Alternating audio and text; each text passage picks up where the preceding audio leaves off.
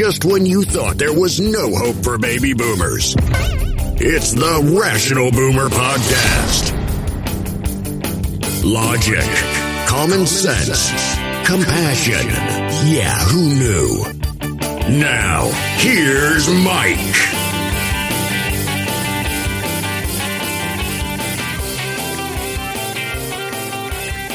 This is the Rational Boomer Podcast. Hopefully you had a great week.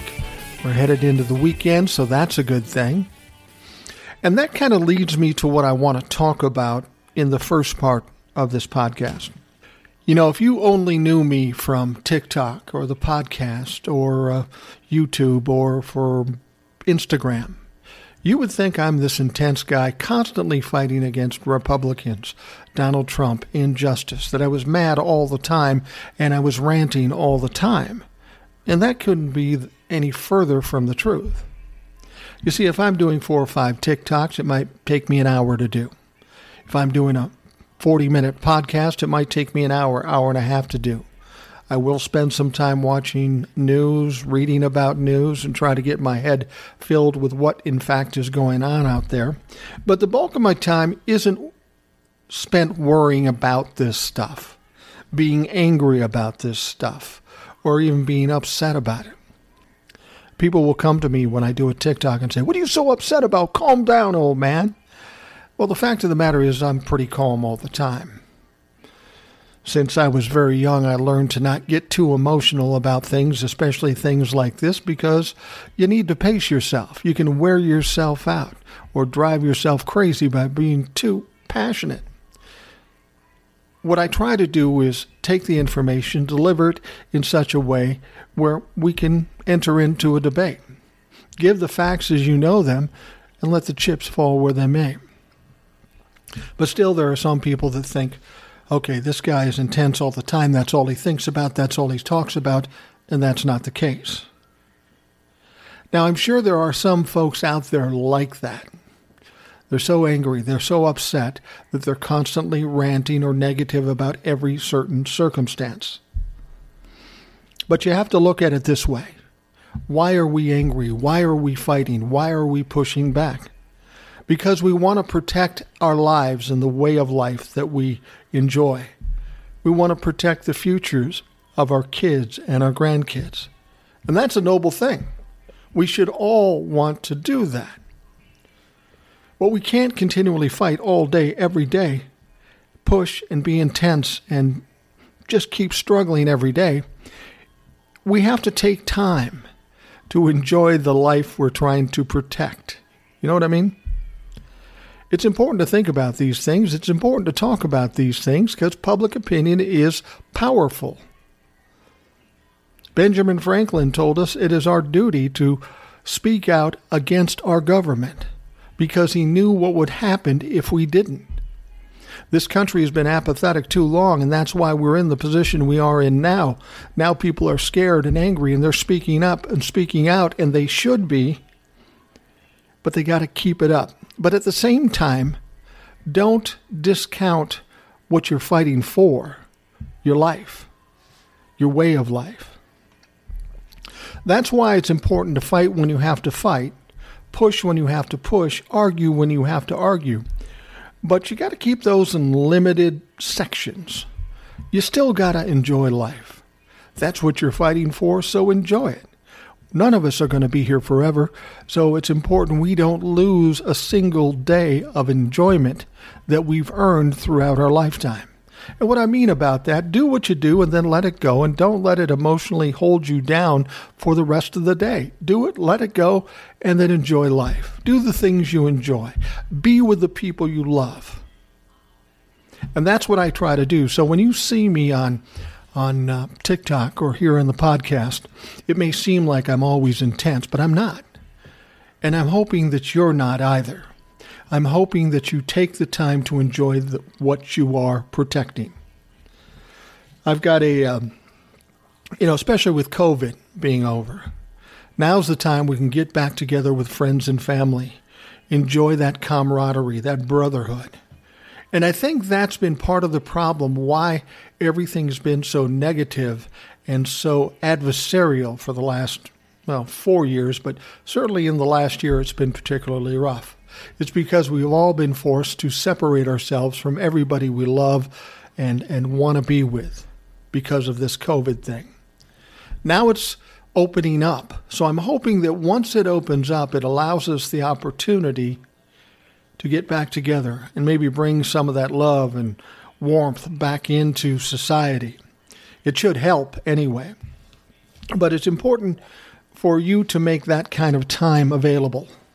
Because if you take all the things you do in a day, go to work, do the lawn, argue with people about politics, the most important thing is how you spend your time with your family, how you enjoy this life. Because when you die, there's only one thing with you at the very end. Your loved ones, of course. But there's only one thing you carry with you. There's only one thing that you own at that moment just before you die.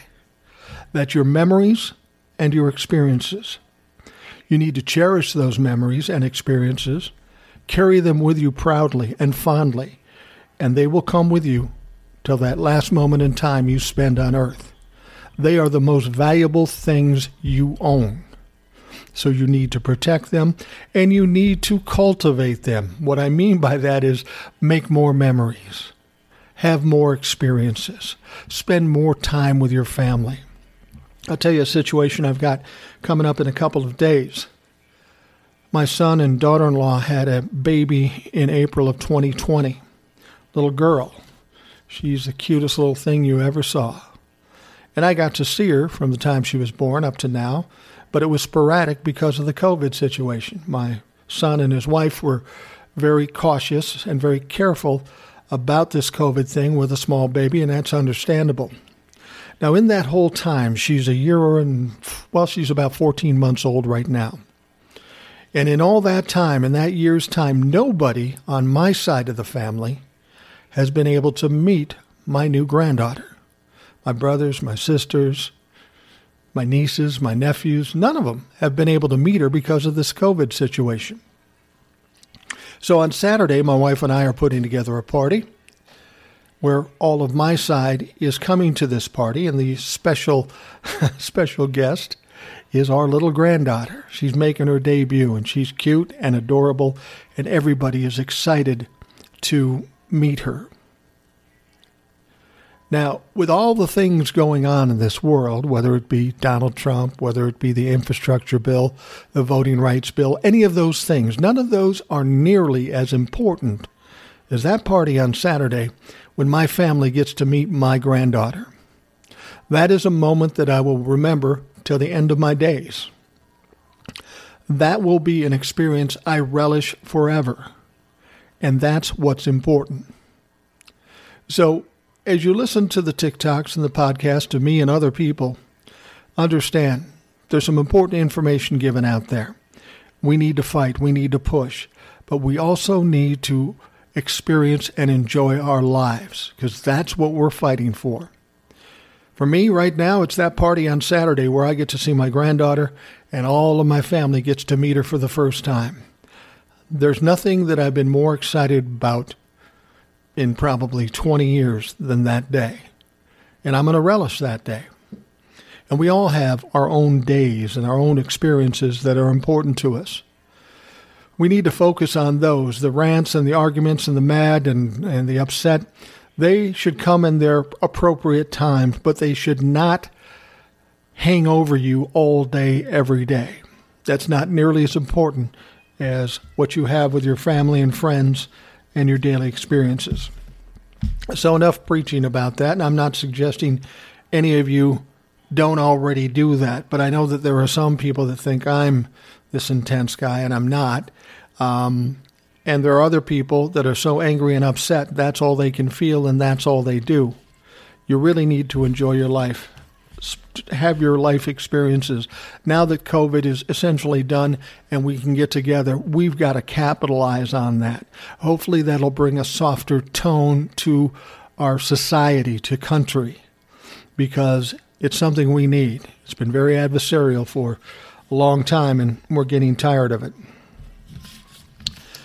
I wanted to talk about a few different things in politics.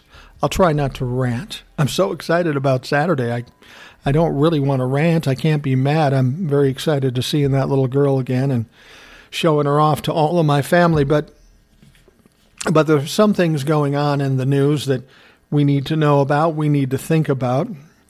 And first of all, you know, the Republicans have been trying to shut down Obamacare, the Affordable Care Act, for more than 10 years. Since it came into inception, they've been trying to shut it down. Now, they've constantly told us, well, we've got a better plan.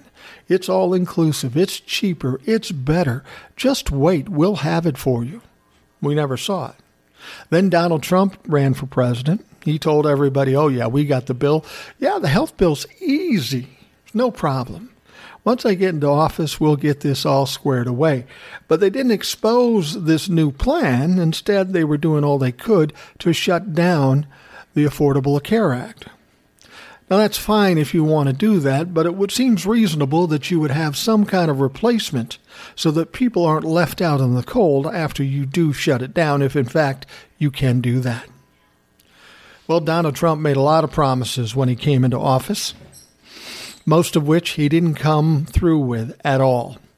And the new idea for the health care plan, never saw a thing. We had some ideas thrown around, but the actual plan never came together in 4 years of Donald Trump's presidency. And that was one of the pillars of the promises he made when he became president.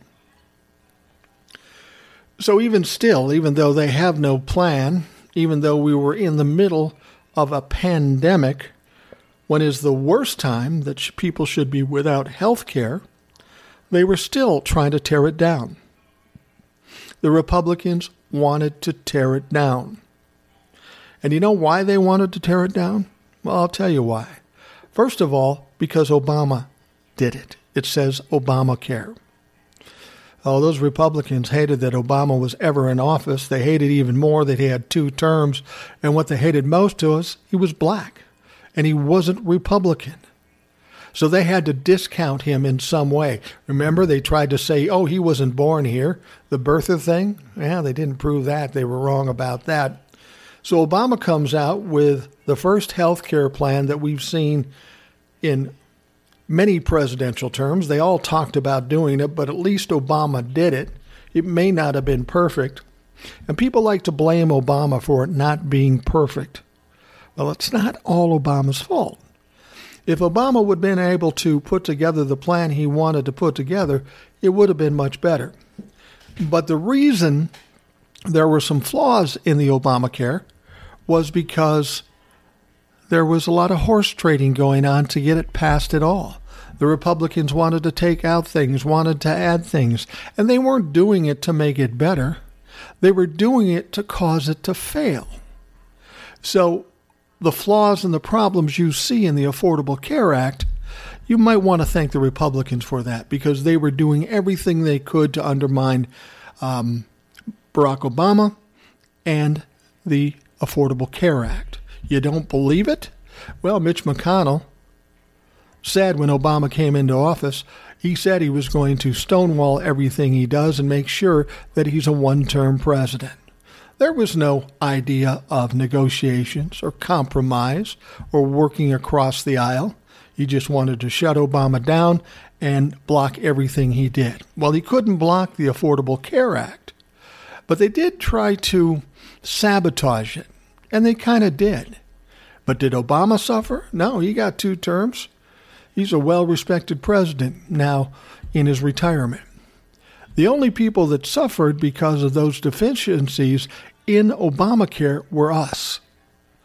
And again, you can thank the Republicans for that. They're the ones that did it. They're the ones that are responsible. So, anyway, we keep getting the Affordable Care Act attacked by Republicans. And there was one more case at the Supreme Court. This is the 3rd case brought to the Supreme Court to try to bring down Obamacare or the Affordable Care Act. And this one was finally shut down too. It was shut down by the Supreme Court by 7-2. Alito and Gorsuch were the only Supreme Court members that voted against it. So it upheld the Obamacare Affordable Care Act for a third time. And I'm starting to understand that we may be finally closing a door on this constant attack on Obamacare. I know the Democrats want to enhance it and make it better, and frankly, that's something that needs to be done. Obamacare is not perfect. It's not the ultimate answer. We need something more in this country, and the pandemic is proof enough that's why we need it. Because we saw what happened when a disaster occurred. A lot of people struggled. A lot of people died. 600,000 people died. This is why we need better health care. We have the Obamacare right now, but we need better than that. But we don't get there by wiping it out and starting from zero, especially when the Republicans don't even have a plan. But I think after losing this third time in the Supreme Court, I think we maybe finally shut the door on them trying to go after Obamacare. It's 11 years after the fact, after it was started. They failed every time, just like they fail with everything else.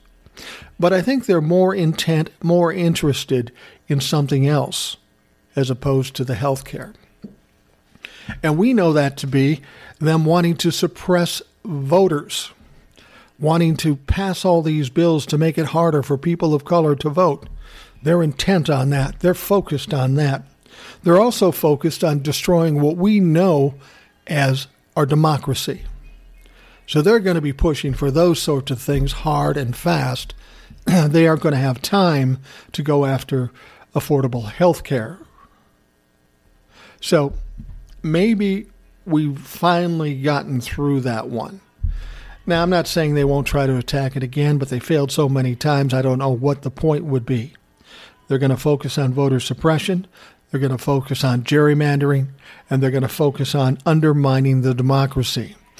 And, the thing is, I don't know that they hate democracy. They just hate the fact that they aren't winning through democracy. So if democracy has to go by the wayside for them to be winners, they're willing to do that. And unfortunately, for them, that's just not acceptable in this country. No more. That's going to stop. And there are some things in place now, of course, that are going to make sure they don't succeed in that any more than they did with Affordable Care Act. Now, one of the other things that the Democrats are trying to pass are the voting rights bill. And there's been a lot of hubbub about it. Surprise, surprise, the Republicans say, we're not voting for it. Well, of course they're not voting for it. We had Mitch McConnell say they won't vote for anything that the Democrats put up. They won't allow anything to go through to suggest that they would vote for the voting rights bill or anything else is ridiculous. It wasn't going to happen. But our sticking point has always been Representative Manchin from West Virginia. Now, he's a Democrat in name, but he often sides with the Republicans. He's kind of the linchpin in us getting this passed by the Democrats. Now, of course, in the Senate, we're 50-50. 50 Democrats, 50 Republicans, but the Democrats have the Vice President, Kamala Harris, as the tiebreaker. Unfortunately, if you have one Democrat that isn't going to vote for it, then you're not going to pass it. So this gives Joe Manchin from West Virginia a lot of power that he really doesn't deserve. He doesn't represent that many people. He has people in his own state that want him to do things, but he refuses to follow what they want. He's just doing what he thinks is best, which is contrary to his job description. So anyway, this Voter Rights Act is a pretty simple deal. There's nothing really crazy in it. And while Joe Manchin won't vote for it, he's not against voter support or voter rights to change some of the things that we're seeing the states do. So what he does, he insists that there can be bipartisanism. See, Joe Manchin thinks somehow, some way, he's going to get bipartisanism. He's going to get Republicans to vote for a voter bill, and we can do everything and be buddies and friends. But we know that Mitch McConnell already said, no, we're not going to do it under any circumstances. I don't know how simple it's got to be or how much you have to do to make Manchin understand this. But then Manchin had an idea. I'll tell you about that idea right after this. At Evernorth Health Services, we believe costs shouldn't get in the way of life-changing care, and we're doing everything in our power to make it possible. Behavioral health solutions that also keep your projections at their best? It's possible. Pharmacy benefits that benefit your bottom line? It's possible. Complex specialty care that cares about your ROI? It's possible. Because we're already doing it. All while saving businesses billions. That's Wonder made possible. Learn more at evernorth.com/wonder. So recapping, Joe Manchin is a Democrat from West Virginia. He sides a lot with Republicans. He's very much a conservative Democrat. Democrats want to pass a voting rights bill. Republicans won't vote for it under any circumstances. And Joe Manchin says he's not going to vote for it either. And he's a Democrat. Since there's a 50-50 split, we can't pass the bill. And part of the reason Joe Manchin won't vote for it is because he believes we can have a bipartisan voting system. Well, it's supposed to be there, but we already know the Republicans said, it doesn't matter what you put up, we are not going to vote for it. So bipartisanism is just not possible based on what Republicans told us. So what does Joe Manchin do? Joe Manchin understands that the voter rights bill is important. We've got states all around the country trying to create voter suppression in their states. He's not a horrible guy like some of the Republicans. He understands that something has to be done to stop that. So he sees the voting rights bill as important. So what he does do, he comes up with a plan of his own or some additional points to put in the voter rights bill that would allow him to consent to vote for it. And he throws in some things that he knows the Republicans would like voter ID. Now, there are many ways to offer the voter ID. Democrats have been against that for a long time, but there was a time you could bring your utility bill or whatever. So he's adding into this some kind of ID necessary to vote, but it's going to be pretty flexible. And he knows the Republicans have been hot on that for a long time, so he figures if I do that and be the peacekeeper and create something that both sides like, we can get this passed bipartisan. Well, it hasn't been voted on as yet, and there's always some hope that you could see something get passed in this way. But basically, the talk we're hearing from Republicans is, we aren't going to vote for it. We aren't going to vote for anything the Democrats put up. Now, this puts Joe Manchin in a tight situation. Because nothing can get passed with the filibuster, I'll explain to you what the filibuster is. It used to be a filibuster would be you'd have to go up and talk and talk and talk and talk for hours to delay everything until somebody gives in. Well, they cut that out because it was too hard for them to do. All they have to say is we're going to filibuster that, and now you need 60 votes to pass any bill. And if you've got a 50-50 Senate, nothing is ever going to pass. And we've seen it. The only way things are going to pass are through reconciliation, which allows them a 51-vote simple majority, like we had with the COVID relief bill. But that can only work with things that have to do with the budget. So you really have to mess around with it and fudge here and there to get things done. This has nothing to do with the budget, so the reconciliation isn't an option. So now, Joe Manchin was appalled when the January 6th investigation was voted down. He couldn't believe that anybody would vote that down, but they did. The Republicans did. And that put him back on his heels. So now with this voter rights bill, he thinks, I made a compromise and the Republicans will jump on and I'll be the hero. Well, the Republicans aren't going for it, at least as far as I can tell right now. It could change, but it doesn't look like they will. Now, this puts Joe Manchin in a tough spot. He doesn't want to get rid of the filibuster. He thinks we can compromise with the Republicans, but he's finding out he's dead wrong, which is surprising to me because I would think Mitch McConnell would be smart enough to see the writing on the wall. While Joe Manchin says he doesn't want to get rid of the filibuster, if he's doing all he can and he finally sees the Republicans refuse to bend at all, he's going to have to change his ways if he has to go home and talk to his people, if he has to show up at work at the U.S. House of Representatives. So now Joe Manchin is in a situation where he's got to rethink his position. He's made all these claims about bipartisanism, and they just aren't happening. Everything the Democrats told him is true. They won't vote for anything. Now, Joe Manchin is a reasonable representative, and he knows that having nothing go through the Senate is a problem when you're trying to run a country who already has a ton of problems. So now Manchin is going to have to rethink this situation. And he did say at one point that he'd be willing to rework the filibuster, not make it go away. So there is a door, there is a crack there with Joe Manchin.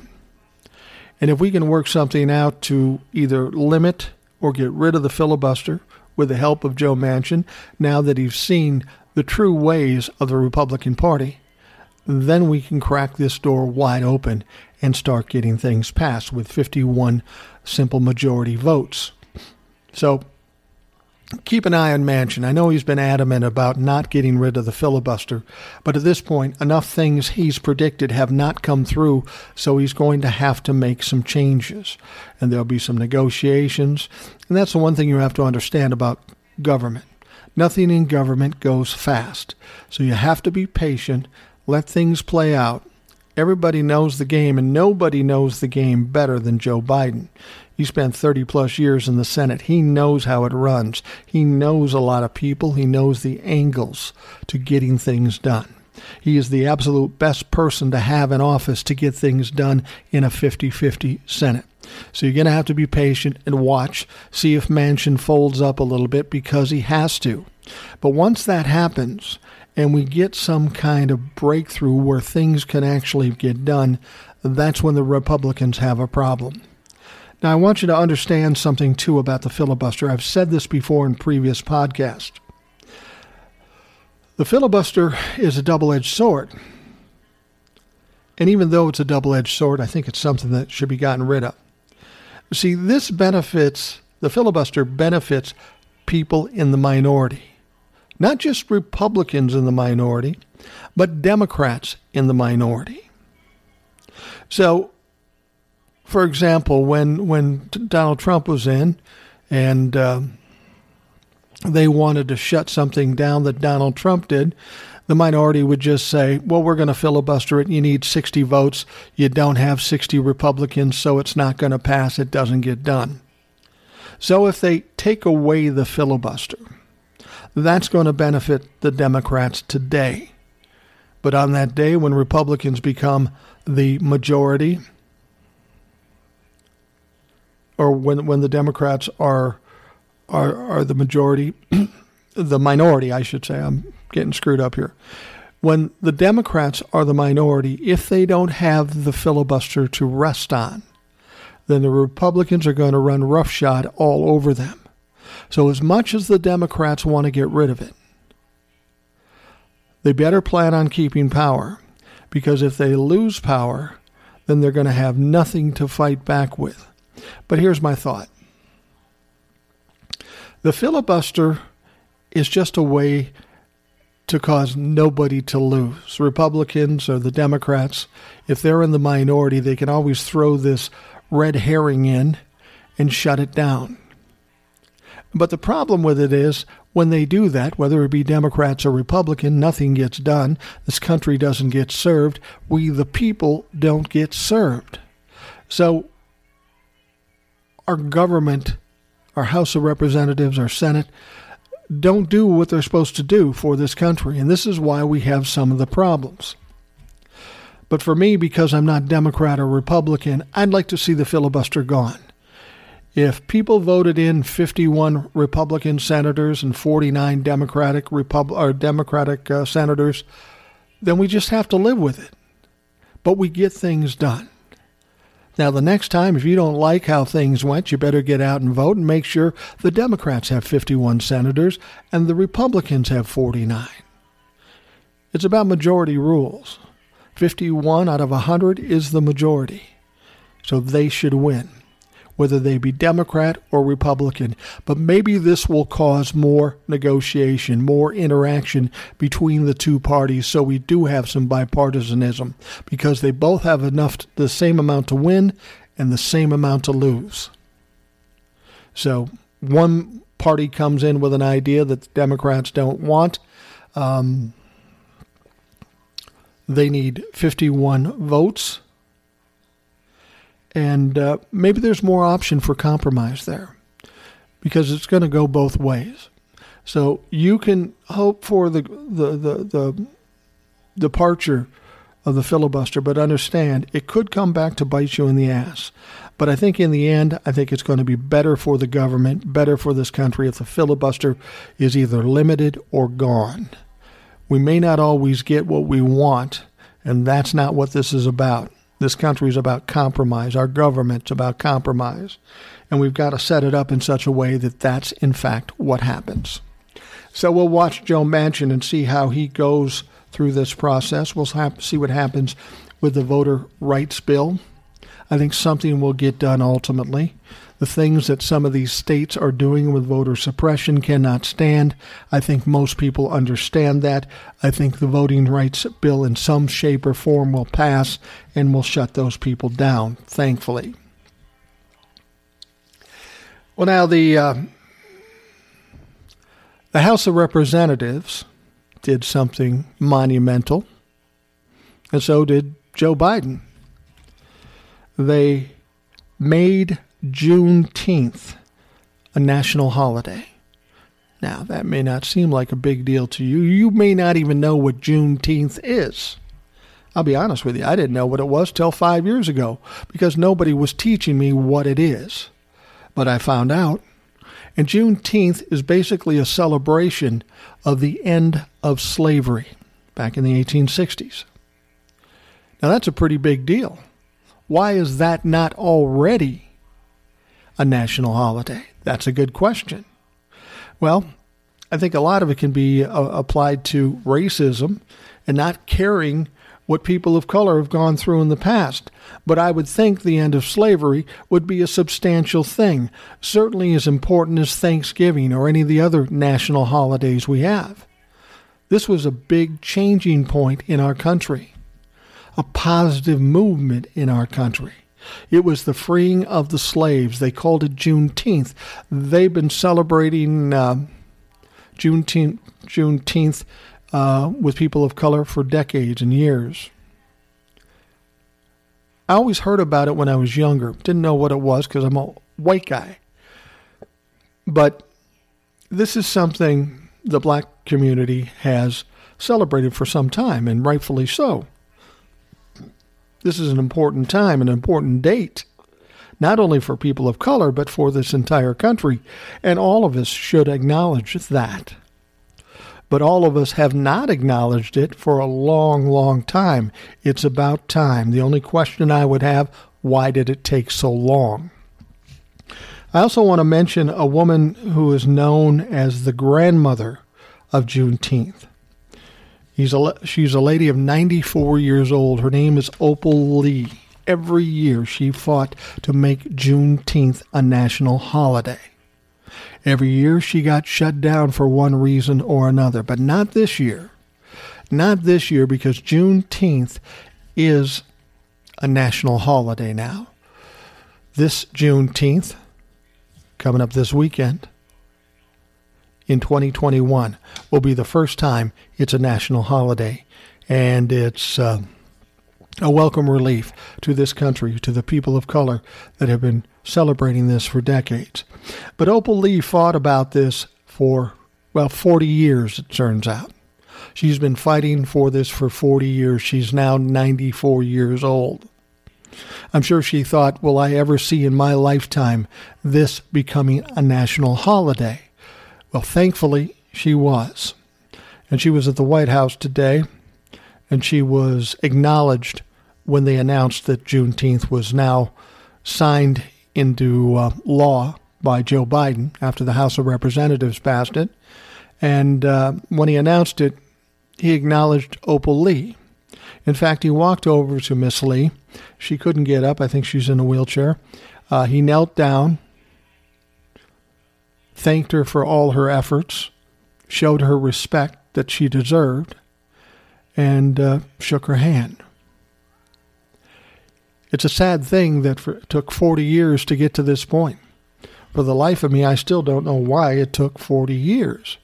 But somehow, some way, it did. But again, we can't look at the negatives. We can only look at today and the future. And as of today, Juneteenth is a national holiday, as it should be. We should all rejoice the day when slavery came to an end. And we thank Opal Lee for fighting for that for 40 years. We all should thank her, not just people of color, but the white people too. It's about time that's acknowledged, that it was a tragic time in our country, a stain on this country. And when it finally ended, that was a relief for people of color and this entire country. That was a sin that should never have been committed. So thank you to Opal Lee for pushing so hard for the Juneteenth national holiday. It is now a national holiday, thanks to the House of Representatives and thanks to President Joe Biden. That is good news. I wanted to bring a couple other things up real quickly. Did you see Donald Trump on Hannity on the Fox News? Yeah, he's on there. That's the only place he shows up besides OAN and some of this other bullshit places. But he was on there and he did something I don't think he intended to do, but I found it humorous. He was talking about the election fraud and all of that stuff, and he said something about, well, we projected we'd get 64,000 votes and we'd win. We got 71,000 votes and we lost. And then he said something else, and he said, we thought I would win, but I lost in 2020. That is the first time I've heard Donald Trump admit that he lost. And if he's admitting that he lost, why are we doing recounts? Why are we doing audits? Why are we doing all this fighting? Aren't you Republicans listening to your Lord and Savior, Donald Trump? He just admitted he lost, and he did lose. He will be lost for eternity because he's never coming back. Now, there is some talk, of course, amongst the Trumplicans, the weirdos, the nutcases, saying, oh, Donald Trump's going to be back in August. He's going to be reinstated in August. You'll even hear some politicians say that. And I don't know where they get it from because there's no mechanical way to get him back in office if the sky fell.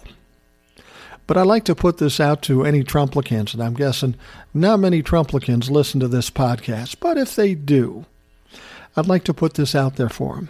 In fact, I encourage you to. If there's any Trumplican that believes so much that Donald Trump will be back in the presidency in August, I'd be willing to wager with them for $500. As many of you want to bet me $500 that Donald Trump will be back in office in August, I will take all of those bets. Now, we have to figure out a way to put this money someplace, because I know Trumplicans. They lie. They cheat. They don't typically have money. So it wouldn't surprise me if I had 10,000 people bet me on this and then welch on it when he doesn't end up in office, because honestly, Donald Trump is not going into the presidency in August or any time in the future. I will bet anybody that, any amount of money. And I'll put up the money if you like, but you got to put up the money too. And then come August 31st, I'm taking that money because I will win. There is no question about it. So if you're out there and you talk to these clowns and you feel comfortable, offer them up a bet. It doesn't have to be $500. It could be $10. It could be $50. It could be $100. Bet them because you can't lose the bet. It's a sucker's bet. So feel free to bet these people and see how serious they are about what they believe. I think you'll find it interesting that they don't have the courage or they don't have the money or they're just not willing to do it. Or if they do bet you, they won't come through when they lose because they are absolutely losing. There's a lot of things going on in Congress right now. They're talking about, of course, the infrastructure bill. They're talking about the voting rights bill. And a lot of it's been stalled because of the Republicans not wanting to work with anybody. We talked about Manchin. That may help some things. But here's another thing that you have to think about. We've got a time constraint here. And it's because the government, the House and the Senate are lazy bastards. For whatever reason, they take pretty much the entire month of August off. So we need to get some things done between now and August 1st, or we got to wait till September, October. And there's no time to wait for that shit. So as much as there's a lot going on and there's a lot of hope, we have time limitations on it. So we need to keep pushing this and keep on our representatives, keep speaking out, being loud and proud, and making sure some of these things get done. Because I'm not saying it can't be done in September or October, but why wait a month or two to get it done? Well, we could just hustle our ass right now and get it done before August 1st. So keep that in mind. Everybody's going to talk about all the things they need to do, but remember, come August 1st or thereabouts, these people are going home and relaxing for a month and nothing will get done. So it's incumbent on the Democrats and all of us to make sure we get some of these things done and progress is made, because you get through August, now you're September, October, we're closing in on a year into Biden's term. We're also getting a year closer to the 2022 election. I know a lot of people think Republicans are going to win the House and the Senate and all that stuff. I don't believe that's true because of all the things that are going to come out. They are going to look horrible come 2022, and I don't think they can win. But if they do, if they win the Senate and the House, you can expect the next 2 years to be pretty much shut down as far as what Democrats want to do. So we are under some time constraints here. We need to hustle up. We need to be loud and proud and keep pushing to make sure these things get done. All right. I'm going to wrap things up for this Rational Boomer podcast. I want to thank you for spending the time with me. Don't forget to tell your friends, neighbors, colleagues, all the Rational Boomers you know to join us on the Rational Boomer podcast. The more people we have listening, the bigger voice we have and having an impact in this country and the future of the country for our kids and for our grandchildren. If you have questions, go to the Anchor.fm app. You can press a button, leave me a voicemail message, or you can go to rationalboomer@gmail.com. Leave a question or comment. And as I've said, whatever you want to say, it doesn't matter. It could be positive, it could be negative, it could be anything, but I want you to be part of the program. And it's important that you interact either with the voicemail or the email messages. I'm anxious to hear from you, hear from the people who are listening. We just had Tyler on last time, who's a 26-year-old man listening to the Rational Boomer podcast. That is impressive to me. A young man trying to learn some things from his elders when most people are trying to push us away and say we're stupid. So, Tyler, I appreciate you listening, and I appreciate all you folks that are listening. Let's keep moving forward and see what we can do to do better for this country. Have a great weekend. Thanks for listening to the Rational Boomer podcast. Don't forget to subscribe so you don't miss an episode. We'll see you next time.